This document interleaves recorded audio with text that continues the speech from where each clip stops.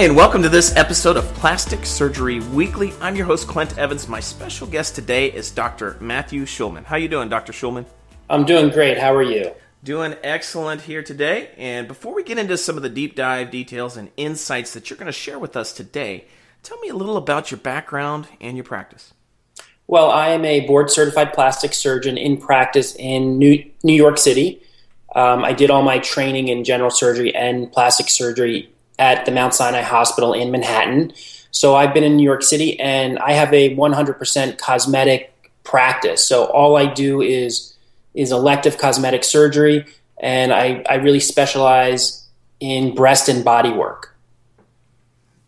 Okay, gotcha. So that's the obviously the practice and the procedures that attracted you once you were into practice. But before that, what was it, either during your childhood or during schooling, that attracted you to the plastic surgery field, or what made you decide that becoming a plastic surgeon was your calling?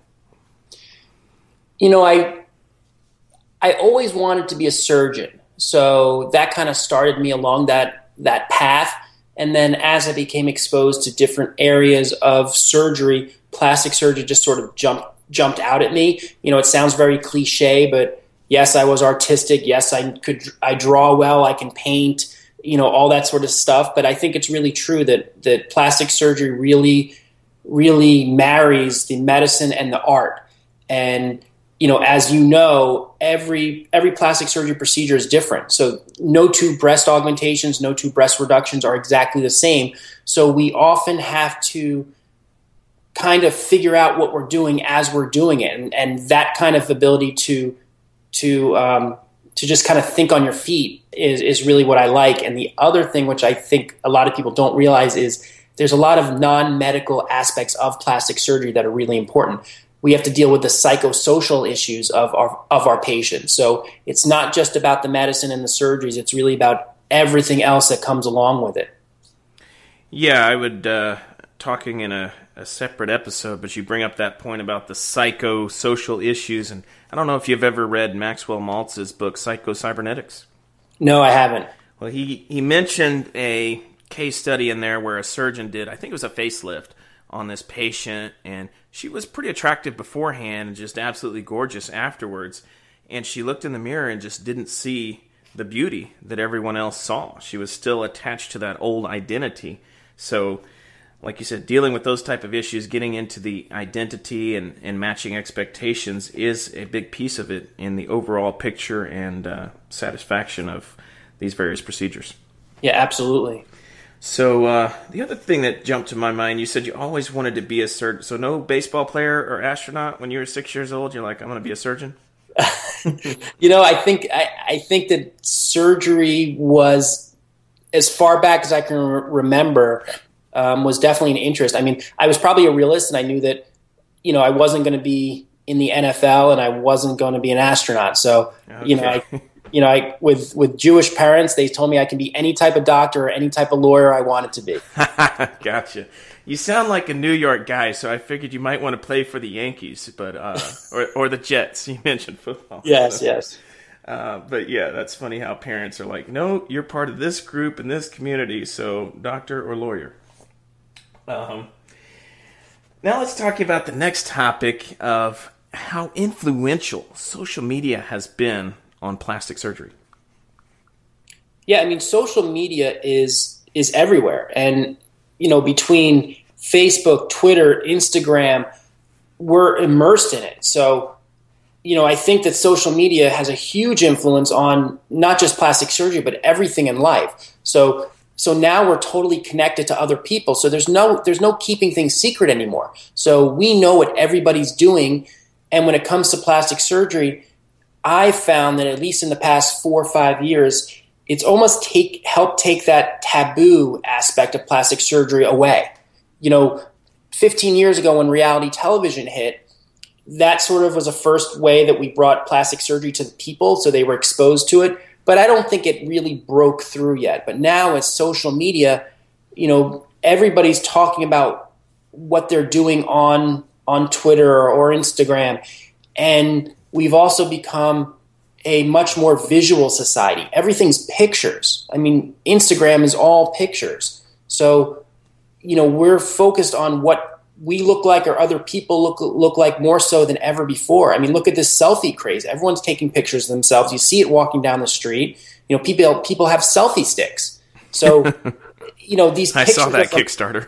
Yeah, so people are taking pictures of themselves. Those pictures are going up on social media, and as you know, those pictures live forever. So they will come up in Google searches, and they live forever on the internet, good or bad. So, everybody's trying to make themselves look better because of this. And I think it's a very recent phenomena within plastic surgery.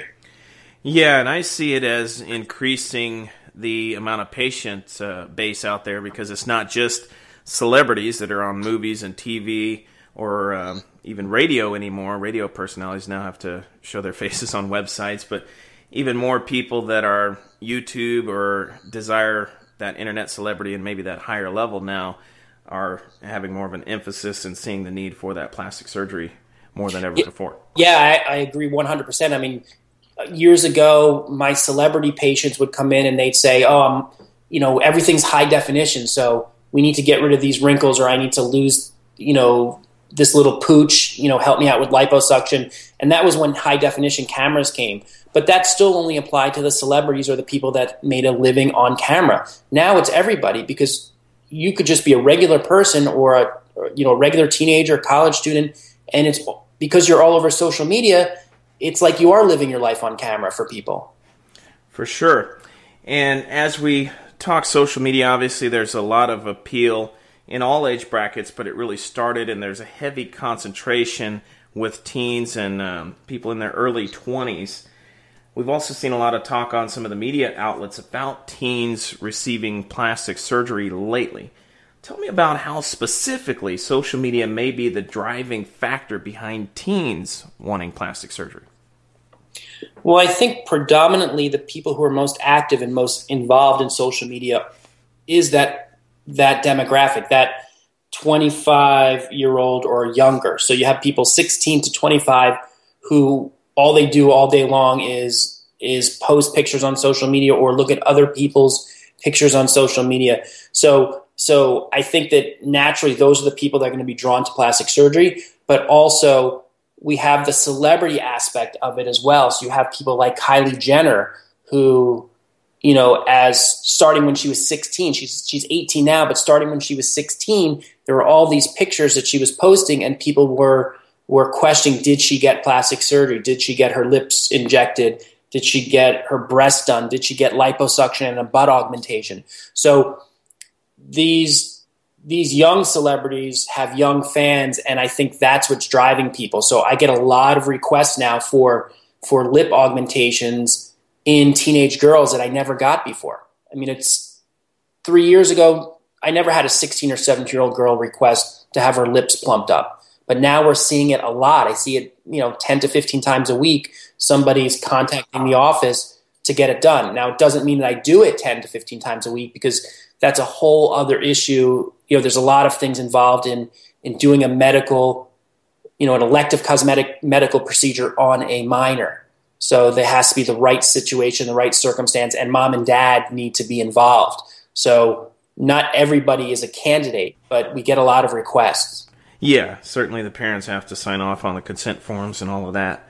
But that's interesting. You mentioned the Jenner and the Kardashians. I wonder how much of that speculation about the breast, butt, and lips was either their strategy or their PR company's strategy to get people more people talking about those photos. Yeah, I mean, I think it's hard to know. I mean, I've commented on a lot of her pictures for some of the weekly magazines, and there are some pretty dramatic changes. So I think there's definitely been some stuff done. Now, most celebrities would try to keep that under wraps, but I think the whole Kardashian-Jenner crew has built their reputation on kind of non-traditional ways. So I think you're right that if people are talking and speculating about what they had done, that's all good press for them, and that helps build their brand. Yeah, and they've been very revealing and open with what they're doing. I think it's a big part of their brand too. So that would be in line with what they're looking to create for their brand, to at least have that speculation, not deny it, and maybe at some point outright confirm that those things were done. I mean, the one other thing too I should mention about social media is we're seeing people requesting procedures that are very different than they used to request years ago. And I think that has to do with social media as well, because we're exposed to a lot of different people with a lot of different body shapes and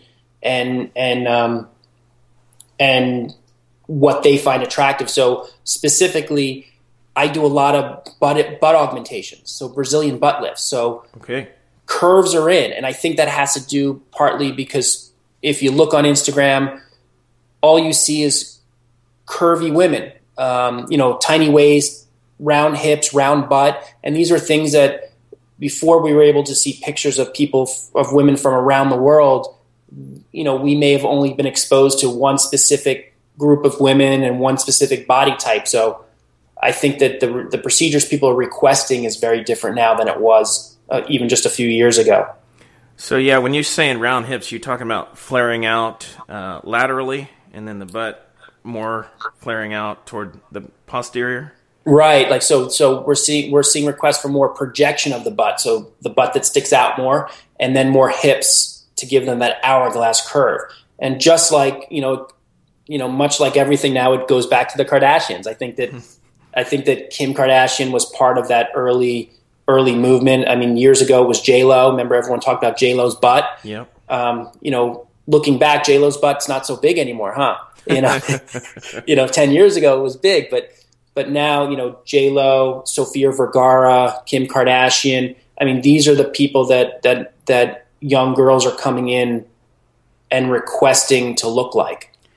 And yeah, it goes throughout, I think you touched on the point, throughout history, how the aesthetics and what we desire as humans as beautiful has changed. Back in the Middle Ages, it was if you were plump, if you had somewhat of a fat face and overall fatness about you, you were wealthy. You could afford more food, so that was more desirable.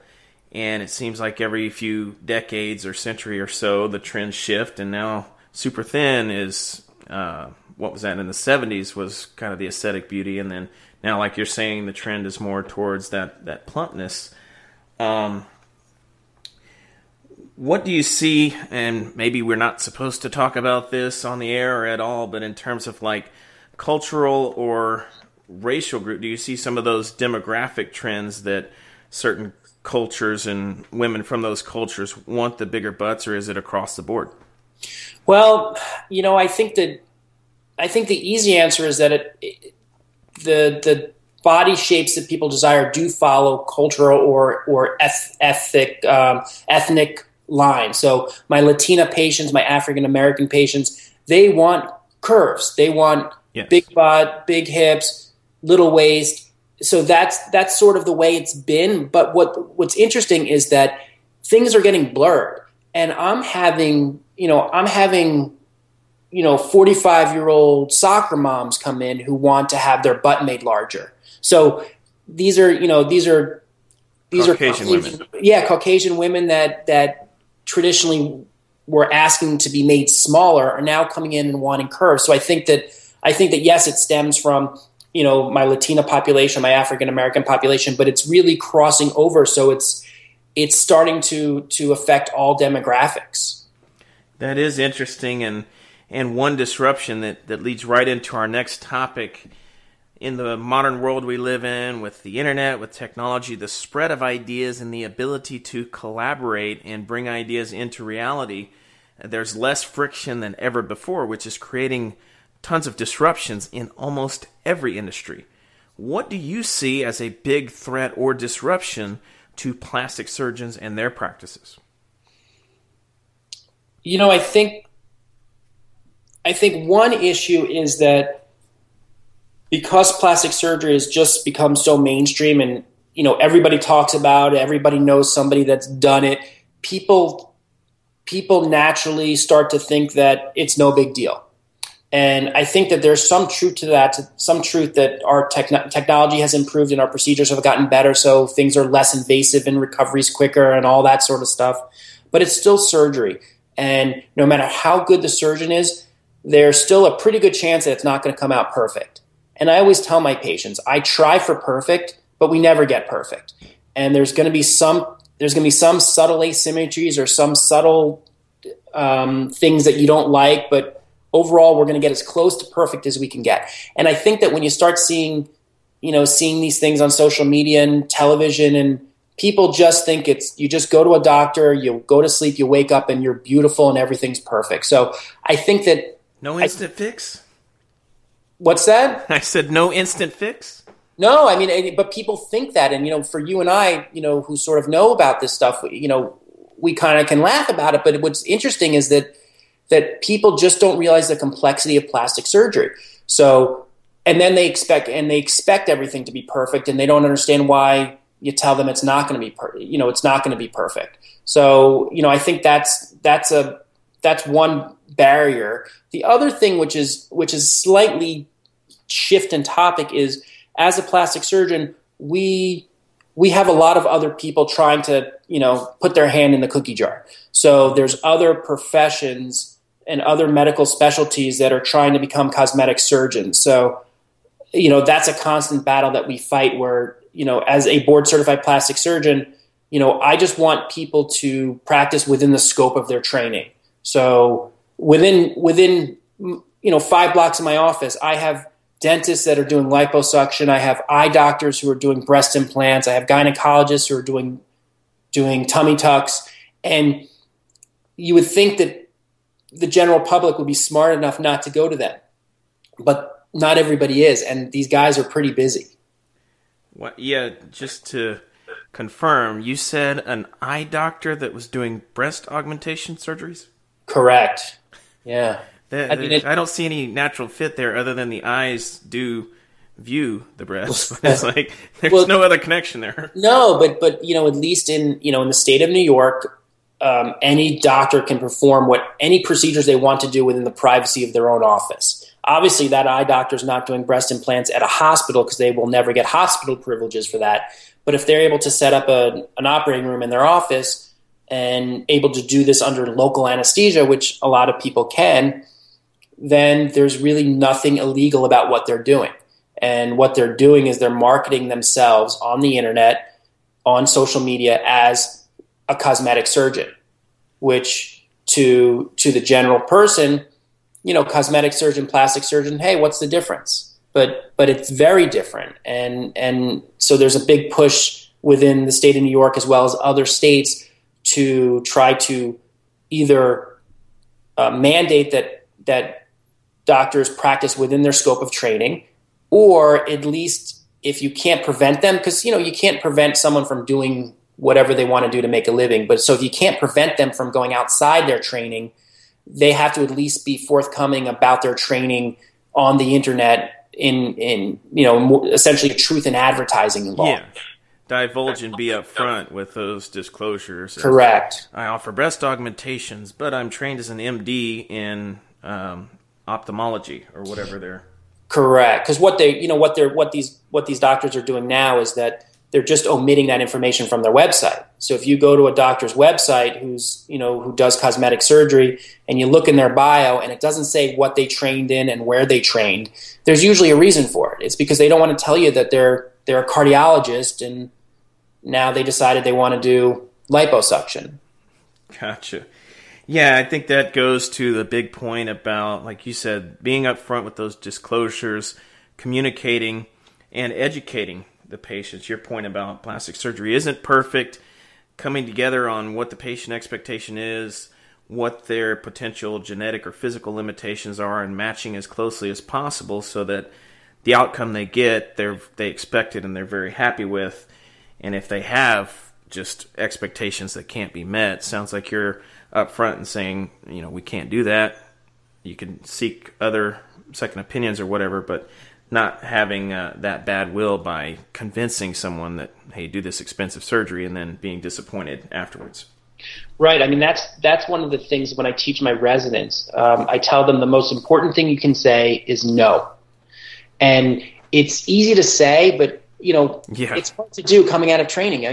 Everybody has bills to pay. They're still paying off medical school loans. So you think that every person that comes to you for requesting surgery needs to get an operation.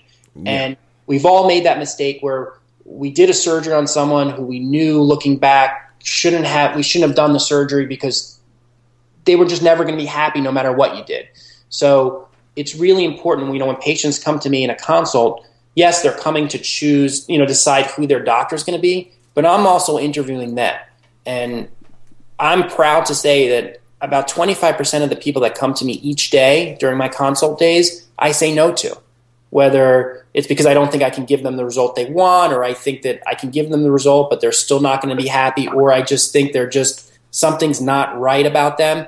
And that's where all that other non-medical stuff comes into play, where we have to really kind of read people's psyche and try to figure out, whether they're the right patient for us.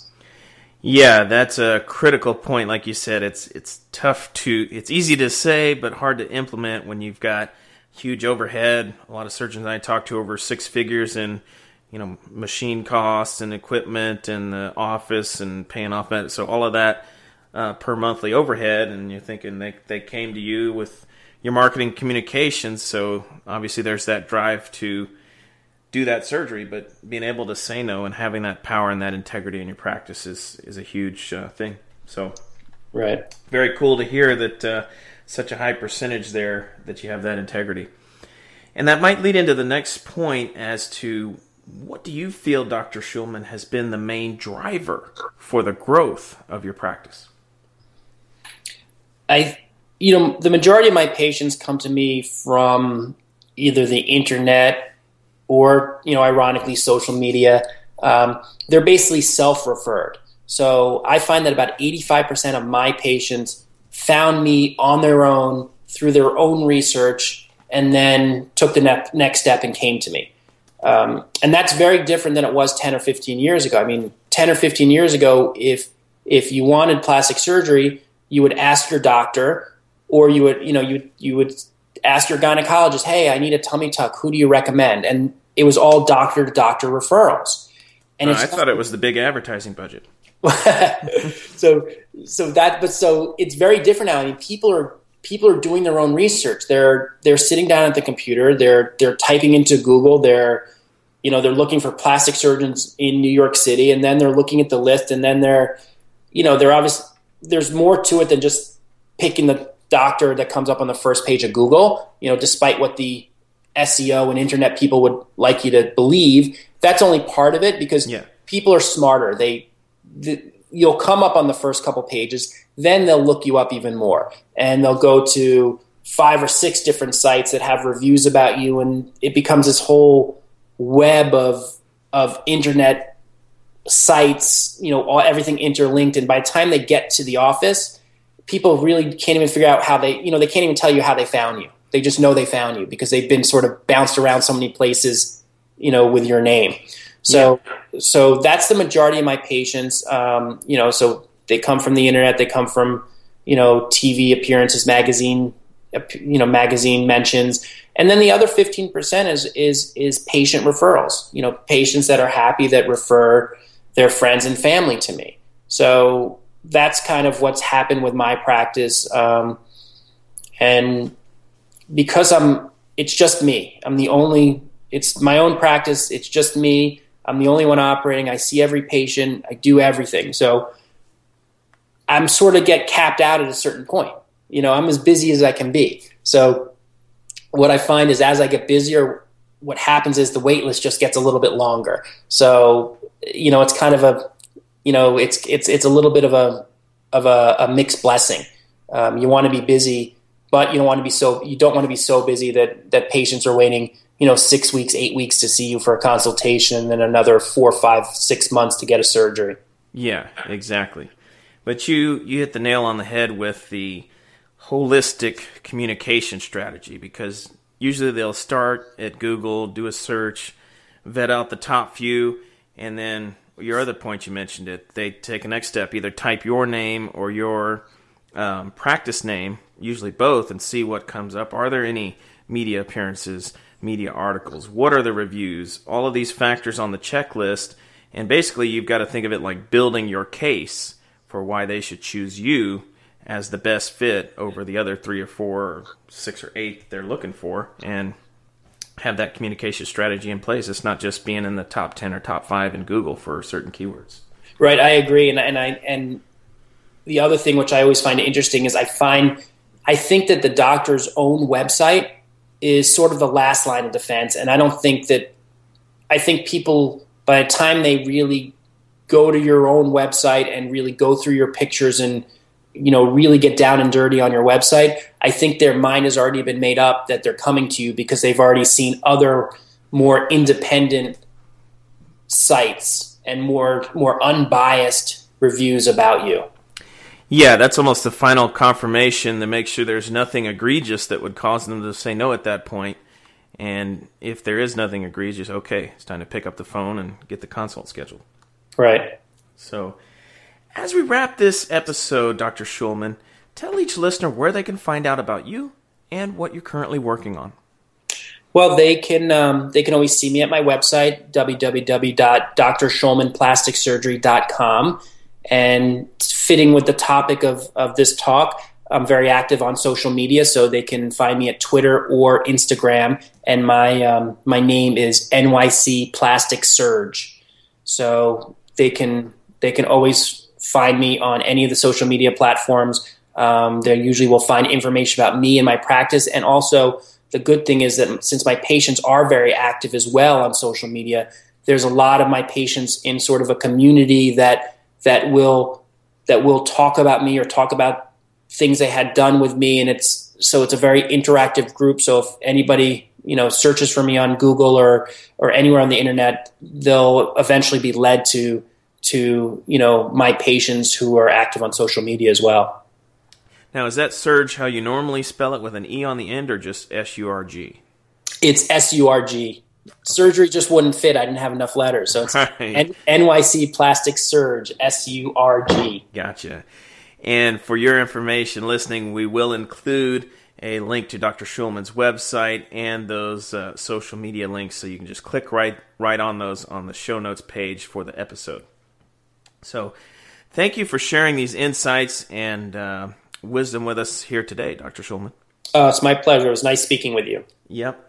And Dr. Shulman and I want to thank you for sharing your time with us, because we do know and respect that time is the only truly limited asset any of us as humans have. We live in an abundant world, but time is the one thing once spent you can never beg, borrow, or steal it back. So we thank you for that. I'm Clint Evans, your host, and we'll see you on the next episode of Plastic Surgery Weekly.